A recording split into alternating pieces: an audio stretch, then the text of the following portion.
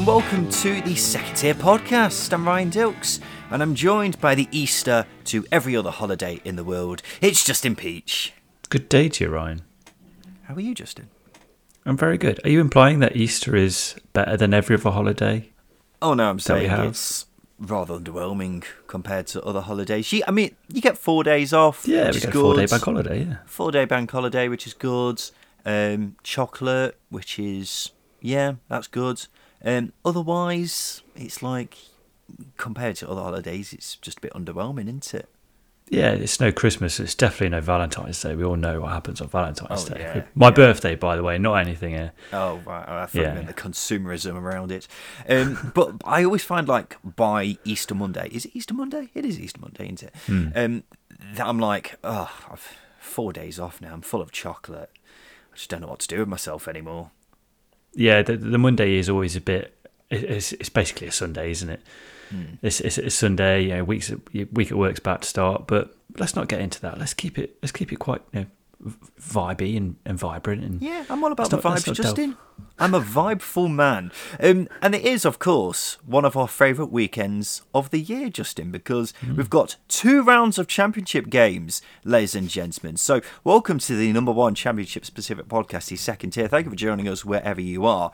So, as I say, 2 rounds of championship games, it comes thick and fast, and this is usually at the time of the year when, for plenty of teams, seasons come to an end, don't they? And I don't think this weekend will be any different. So we'll start off by talking about the Good Friday games, because this weekend's it's going to start off with either a Good Friday or a bad one for some teams.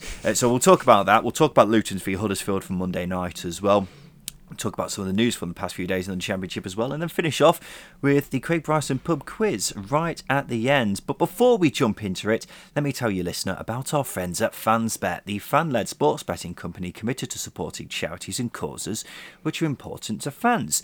Do check them out by clicking the link in the description of this episode. They've got an exclusive offer for listeners to the Second Tier. You can get a welcome offer of bet £10, get £30, plus 10 free spins, which is not bad at all, eh? UK mobile registrations only. Terms and restrictions apply. Full details on site. 18+. Please do gamble responsibly. Visit begambleaware.org for more info. And do also check out FansBet responsible gambling tools. So Huddersfield 2, Luton 0. Luton missed a penalty when the game was 1-0 before Naby Sarr tied up the points in the 89th minute. What did you think of this one, Justin? Yeah, it was a pretty decent game overall. I know a lot of fans, specifically Forest fans, have started to lay into Huddersfield because of their style of football, but it's got them into a really good position so far, and it's one they've managed to sustain all season. But this was a really good performance from Huddersfield. I was quite impressed with them. They did what they're really good at, which is limit the opposition to very few chances and get a goal themselves and make it very hard for teams to break them down. They've been very good at that, and it's another clean sheet as well. So yeah, big tick in the box for Huddersfield, because this was quite a big test that they needed to overcome to try and solidify their place in the top 6. Yeah, it was a big test. I thought it was a fairly even game. I thought both sides had the chances. Of course, Adebayo missing the penalty, which was then followed by handbags from both sets of players. Scenes which we always say we don't like to see, but we secretly do want to see. So that was good. Naby Sarr scoring the winner. I enjoyed that. He's a bit of a forgotten man at Huddersfield, isn't he? He's only managed 10 minutes in the league this calendar year and has got his goal to his name in that time, which is not a bad ratio at all, is it? John Russell scored a lovely lob. Are you 100% sure that he meant that one, Justin? I mean, what else is he going to do with that? Is he going to try and play it off the bar and get an assist? No, of course he meant it. He might not have. He might have surpassed his expectation with the execution of the lob, because it was perfect. But of course he meant it. Yeah, I'm not saying he didn't mean it, I should say. I just wasn't 100% sure whether he meant to do that. I wasn't sure if he was just trying to let it go over to the next player who was at the back post, and whether he was aiming for him. So I wasn't 100% sure, but I think I'm mostly sure that he did mean it, so I don't want to take anything away from Russell. It was a lovely, lovely goal. For Huddersfield, it puts reassurances on any fears that the performances may be dropping after a couple of poor games just before the international break, and their place in the playoffs is looking like it's nearly there. On the opposing side, though, it's Luton, who are a bit concerned themselves right now. I've seen plenty of Luton fans a bit worried about how they're doing. They're without a win in their last 3 games now. What are you thinking with them, Justin? It's quite a difficult one to pin exactly what is going wrong with Luton. But I think one of the things you do have to point out is that the chance creation has dropped in the last couple of games. Aside from that Millwall game, where it was quite open against Peterborough and here against Huddersfield, they weren't as open and flowing as they usually are going forwards. Again, it's quite a difficult one to put your finger on, because Mpanzu, Lansbury and Campbell is a solid midfield that has rarely changed this season. Maybe that's something that needs to be tweaked. And I thought Cornick and Adebayo are a front two that really could have done some damage to Huddersfield, who do like to play a high line. So yeah, it's a difficult one to pinpoint, but yeah, I think it comes down to lack of chances they're creating themselves, and obviously when a team like Huddersfield goes 1-0 up against you, it's very difficult to get back into the game. It's got to be said, Luton were playing astonishingly well before the international break, weren't they? The gap between the new year and that international break that's just gone, they were amazing, and their points tally over that time was pretty incredible. So for them to continue that momentum, it was always going to be difficult. Whether it's catching up with them now, I think only time will tell. But sticking with Luton, let's look ahead to the Good Friday games. Just in the early game on Friday is Luton v Forest, and if you're Forest, you're coming up against Luton at an ideal time here, aren't you? Yeah, absolutely. I think going into the game, both teams are in very different mindsets. But yeah, Luton's form hasn't been bad by any means. It's just dipped a little bit. Winless in 3 is not ideal, but Steve Cooper will be a little bit more content going into this than perhaps Nathan Jones. But they're saying that, I think going to Kenilworth Road from a Forest perspective is a difficult game, because the pitch. It seems quite a simple thing to say, but the pitch seems a bit smaller, and what Forest are very good at exploiting space in behind defences, and that's something that isn't regularly done at Luton. So I think they might find it a bit difficult, and they've got a big game against West Brom on Monday night that they've got to consider as well, whereas Luton can afford to make a couple of changes because it's Cardiff on Monday. 2 really big games against 2 hard-working teams. I'd expect to see changes, which might open it up for Luton. I think Cardiff's a difficult game for Luton as well, considering they've picked up themselves and they've got to go away as well. But for Forest, you look at their remaining games, apart from the Bournemouth game, which is obviously looking like it's going to be a massive contest at the moment. They've got Fulham coming up before that as well. This game against Luton was looking like it was going to be one of their trickiest tests, but now Luton's downturn in form, I say downturn, 3 games without a win isn't much of a downturn, but it will obviously cause concern for Luton, but give Forest plenty of encouragement that they can go there and get 3 points, when before you'd probably have taken a point going away to Kenilworth Road. But Forest are absolutely cruising past sides at the moment, aren't they? The last 5 games they've won on aggregate 15-1.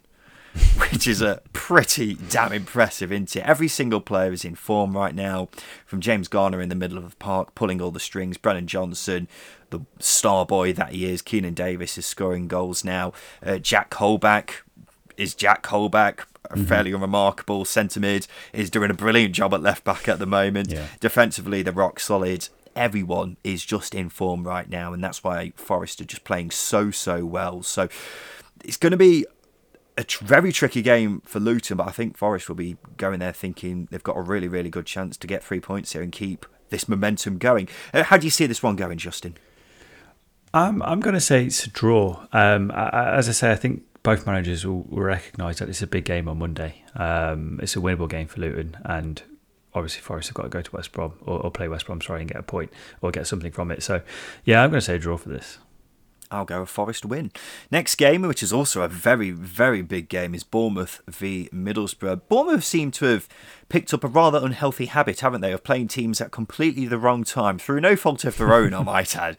Middlesbrough looked very desperate away from home not long ago, but now 2 wins on the bounce on their travels. Got to be said, not against the greatest of opposition, but it's left Chris Wilder's boys feeling more optimistic of getting something from this game than they would have been not too long ago, Justin. Yeah, and I think, I'm not saying Middlesbrough haven't turned up for other games, but if you look at the big games they've had, their FA Cup run, for example, is a really good example of that. They have turned up and they have turned it on, and I mean, but the game at the weekend against Hull was really poor from their perspective, but they do have the ability to bounce back, and Chris Wilder is a manager that doesn't let those standards seep into his teams. So I think, Bournemouth are going to have a very uncomfortable game against a team that likes to press, that likes to make it very, uncomfortable pretty much while you're in possession. So it's a tricky one for Bournemouth, but I think 2 defeats on the bounce for Borough might impact them a little bit, but as well as that, Bournemouth are also winless in 2, so they might not be quite firing on all cylinders either. Well, Middlesbrough need the points, don't they? They're playing the chasing game at the moment with the teams just above them. What would you say? Would you say this is a game that Bournemouth need to get 3 points from, considering you look at some of their other games, which are also trickier than this, but this is obviously still a tricky game in itself? Yeah, I think the reason why this run of games is so tricky is because, say, Forest Luton, for example, I think both managers would be quite happy with a point, because you're taking points off a playoff rival. Whereas Bournemouth have got to play teams in the top 8, so every team's needing to get points, needing to get 3 points to keep themselves in the race for the top 6 or solidify them. So that's why it's so difficult for Bournemouth. So on paper, you'd say, I think Scott Park would be happy with a draw, but I think the draw against Sheffield United was a good point. So he's got to get 3 points here to almost make that justifiable in some way, if that makes sense. So I think I wouldn't say it's a must-win, but 3 points, if they don't get 3 points, puts them under a lot of pressure. A lot more pressure than they're already under, because we already know they're under a lot of pressure. Score prediction from you, Justin Peach. Oh, this is really difficult to separate them. I'm gonna say 2-1 Bournemouth.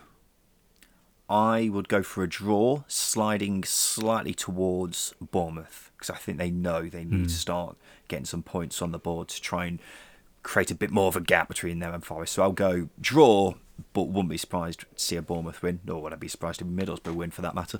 At the 5:30 game on Friday, Huddersfield v QPR. Before this would have been a meeting of 2 playoff hopefuls, but one of those sides simply isn't the case for anymore, is it?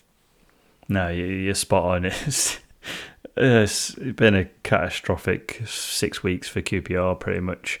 Lost all of their goalkeepers and lost 5 games on the bounce. It's just been a really bad end to the season. Chris Willock as well is injured, so it's not been nice. Whereas Huddersfield, contrasting fortunes, have done very well to get their season back on track after what looked like a little wobble.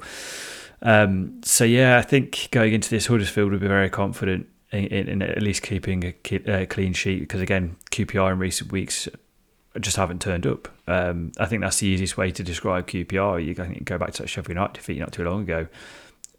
Players didn't look arsed. They were quite happy to see the game out as it was, which is really, really poor, because QPR still have they had an outside chance at that point for a top 6 push. But I can't see anything other than a Huddersfield 3 points here, to be honest with you. Yeah, that was going to be my next question. Do you just see anything other than Huddersfield winning this? It's difficult, isn't it? Because think back to the Preston game last weekend, QPR could have conceded 4 or 5 goals, couldn't they? Yeah. And I think that's a sad indictment of where QPR are at now, where they've lost 4 games on the trot, and they're getting battered as well. It's complete contrast to Forest, isn't it, who are battering teams and getting wins on the board. QPR are just getting battered themselves and losing pretty much every game. So are we agreed here, Huddersfield win? We are, but it's with the caveat that I'm not going to be surprised if QPR grab something now. Oh, give over. Surely not. Surely this has got to be the banker of the weekend, hasn't it? Final game from Good Friday is the 8 o'clock game on Friday, Derby v Fulham. Fulham can secure promotion if Forest lose and they win. What chance would you actually give of that happening, Justin? Not that it really matters, because Fulham are going up anyway. It's significant in some ways, but at the same time, Fulham have stumbled a little bit as well of late. They're not quite hitting their groove that they usually hit. Whether that is end of season complacency that starts to hit teams that have started to pull away or have pulled away from the racing pack. Derby will make it uncomfortable for them. I don't think they've got enough in them to get anything from this game. The squad's a lot weaker than it was earlier on in the season, as we all know, and they are missing Max Bird as well, who's still suspended. So it's not going to be a routine win for Fulham, but it will certainly be a comfortable one. Do you think? Derby have only lost 3 games at Pride Park this season. Yeah, but still, I just don't think they've got enough to bat away Fulham in this scenario, because again, Fulham will be gunning for that title win, getting it done and dusted as quickly as possible. So I think for that reason, they'll do a professional job on Derby in this game. I think you are in cynical Derby fan mode, Justin. I think Derby can get a result here. I don't think it will mean much in terms of, the grand scheme of things with Derby's relegation fight, which is looking like it's nearly over, and Fulham, who are just cruising towards promotion, really, aren't they, despite having the odd bad result recently. But I can see Derby getting some sort of result here, only losing 3 games at Pride Park this season. They've beat the likes of Bournemouth and Sheffield United here. I think they relish in these big games against the teams higher up the table, and I think Rooney has more of an idea of how to play against them than other teams in the division, and I think they'll keep it solid at the back. I think the defenders will be putting their lives on the line just to try and squeeze out any sort of result here for the Rams. So as I say, I don't think it will mean much in terms of Derby staying up or Fulham not getting promoted, but I could definitely see Derby getting a result here and being party poopers in terms of Fulham's promotion push and securing that as soon as possible. So I'll go for a draw. What do you think, Justin? Yeah, I think it'll be a professional draw from Fulham, 2-0. Interesting. Well, let's have a quick break, Justin. After that, we'll talk about some of the news from the past few days and then go on to the Craig Bryson pub quiz.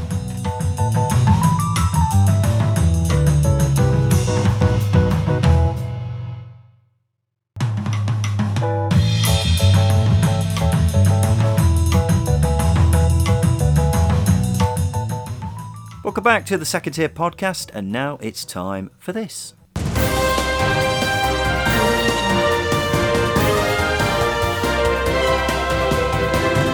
Yes, it's time for the news, and Derby's takeover process is said to be moving quickly. American businessman Chris Kirchner says there's a lot happening every day and a lot of work still to be done. Nothing much more to say on that front. A lot of talk happening about transfer embargoes and how Derby are actually going to pay the creditors that they owe money to, but nothing more really on the Derby front. Apart from this, Mr. Kirchner says Wayne Rooney will be staying on as manager at the club next season, no matter what division they're in. And that is brilliant news for Derby County, isn't it, Justin? Yeah, without doubt. Again, the cynic in me is thinking, it's not quite guaranteed yet, but at the same time, it's a vote of reassurance that, Wayne Rooney is the man going forwards. And again, because of what he's done to the football club, and a lot of fans will say, Derby are going to go down. Derby have only gained 46 points when you take out the points reduction. So has it really been that much of a groundbreaking season? Yes, it has, because what Wayne Rooney's done is united the fan base that was split for years under Mel Morris. Mel Morris broke the club in two, and Wayne Rooney's brought everyone back together. He's made people fall back in love with the football club.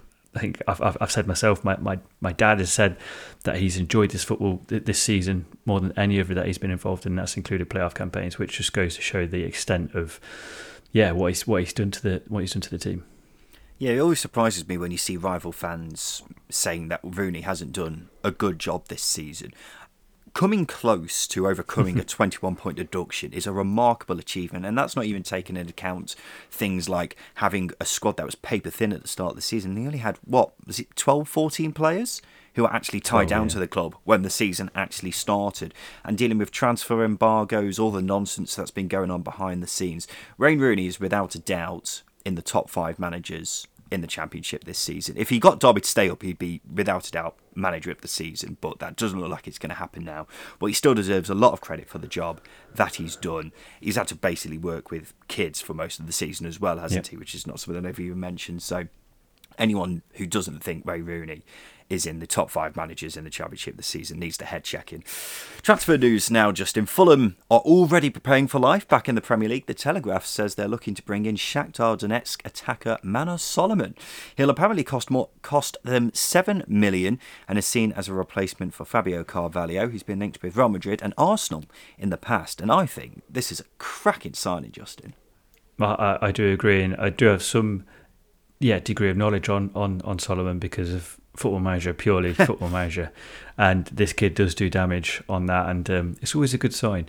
Yeah, it's a good signing and really good value for money as well. £7 million, considering they're getting 4 million or 5 million for Carvalho, getting an extra few million on a possibly more established player for the first team or more suited to top level football. Yeah, it's a really good transfer. It looks like a really good move. I won't confess to knowing much about the Ukrainian Premier League, and I have, it's not something I watch very often, but I've heard a lot about Solomon and the various links that he's had with top clubs. So for Fulham to be going out there, getting him for 7 million as well, looks like a real snib. I think it's a really good bit of business from them. And as we've said before, Justin, Fulham don't need to go crazy. They don't need to sign a whole new team. So you've got a replacement for Carvalho here, maybe a replacement for Cabano as well, if you look at it that way. You don't need too much more. You just need 4 more players. That's it. Squad's fine. Leave it at that, Tony Khan, or whoever's in charge of the transfers at Fulham. Sky Sports says Man United and Spurs are battling out to sign West Brom goalkeeper Sam Johnston. He's going to be a free agent in the summer, but I'm assuming he'll just be back up for someone, won't he? Yeah, he's destined to be number 2 for a Premier League club somewhere. I think the last couple of months this season's probably shown that he's quite not at the level he needs to be a top level Premier League goalkeeper. Yeah. Well, he was strange because he was brilliant in the Premier League for West Brom last season. This season he's been rather average. So I'm not sure if it's because he's facing fewer shots in the Championship. I don't know. I don't know the logic behind it. Friend of the show, Kieran Maguire from the Price of Football podcast says Birmingham have been dug out of a big hole by the sale of Jude Bellingham. It says Blues have released their accounts for last season, which shows they had a pre-tax loss of just under 5 million. But when you consider they sold Bellingham for 28 million last season, you can see what Kieran was talking about. The club had a wages to turnover ratio of 230% last season. And I'm guessing you're the same as me, Justin, where Birmingham are one of those clubs I'm a bit worried about financially. Well, I've been worried about them for a long time, really. And then you consider the fact that only a percentage of the stadium's currently open. They're missing out on vital revenue that way as well. And not only that, but you're alienating a fan base in doing so. So yeah, there's a lot that needs to be done going forwards. I feel like Lee Bow is going to be going into the summer with both of his hands tied behind his back and maybe with a blindfold on as well in terms of transfers. So they've got a big job. And as well as that, sellable assets in the squad, not particularly high. Shea Adams, Jude Bellingham have gone in the past. Can't see many others going for big fees or marginal fees at that. Well, who's the most sellable asset in the squad now? It's probably Joby Bellingham, isn't it? But he's only managed 1 league appearance this season, and he's probably going to end up being a brilliant player. And they may sell him for a few million down the line, but now, who is there? Who are they actually going to sell this summer? Probably no one. I was looking at who has gone compared to their squad from last season as well. They got rid of John Terrell, Alan Hilalovic, both off the wage bill, but I don't think they'd have been particularly high earners anyway, although with Birmingham's recruitment, I can't be sure about that. And the same summer, they brought in Troy Deeney and Ryan Woods, as well as a host of players on loan, so it doesn't seem like they're particularly in a hurry to trim down the wage bill, which either means they know something we don't, or they're running it very close to the line. So I think there's plenty of reasons to be concerned about how the club's being run. And finally, Justin, the EFL has revealed it will be announcing the fixtures for next season in the Championship League 1 and League 2 on June the 23rd. The opening game of the season will be the 30th of July, which is a week earlier than usual, down to the World Cup, that is.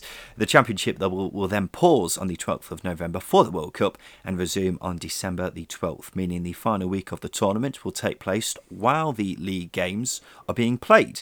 It's going to be very strange having league games while the World Cup final is on, isn't it, Justin? Yeah, it's also what we're going to do for a month. It's going to be weird. Yeah, we'll fix something out. We'll do a second-tier World Cup special, maybe. But yeah, no, it is going to be strange. But unless, I don't know how many Championship players will get called up to the World Cup. But if quite a few are in the World Cup final, that'd be pretty special. I can't think.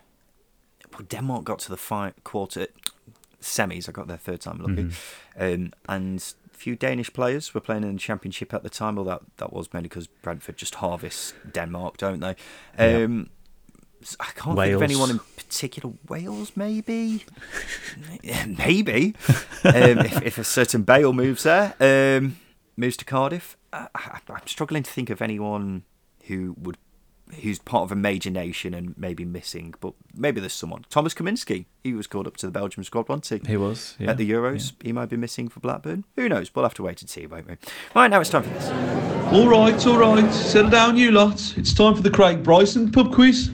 Thank you, Mr. Bartender. This is the game where Justin and I try to guess a mystery Championship legend. This week I'm giving Justin 6 clues on a player who's made at least 200 Championship appearances. All he's got to do is guess who it is. 13-11 to myself for the season. That's the score. It's already impossible for Justin to win. He needs to get every single one right, and I need to get every remaining one wrong for us to draw, which is the best Justin can hope for now at this point, and he's already brought out the dirty tactics by giving me gift of Noel Williams next week. So, Justin, do you want the first clue? I do. I absolutely do. Lovely stuff. So the first clue is this. I've made 213 second-tier appearances, scoring 12 goals. James Perch. It's not James Perch, but good to hear him mentioned. I first played in England at the age of 23. For Crystal Palace. First played in England at the age of 23 for Crystal Palace. Yeah. Mile Jedinak. It's not Mile Jedinak. Oh, yeah, he was a bit older, wasn't he? Yeah. Other sides I've played for in the UK include Millwall, Wolves and Rangers. Palace, Millwall, Wolves, Rangers. See, the person that came into my head was Bakary Sacco. Not Bakary Sacco. God, he's a blast from the past. Someone I completely forgot. Next clue. Not giving me much. I retired from playing in 2012 while playing for Sunshine George Cross. You a fan? I did have a online season pass for a while, but unless they were a complete legend, then I might not know who they are for Sunshine George Cross. Can I get what continent they play in, just for my own benefit? No.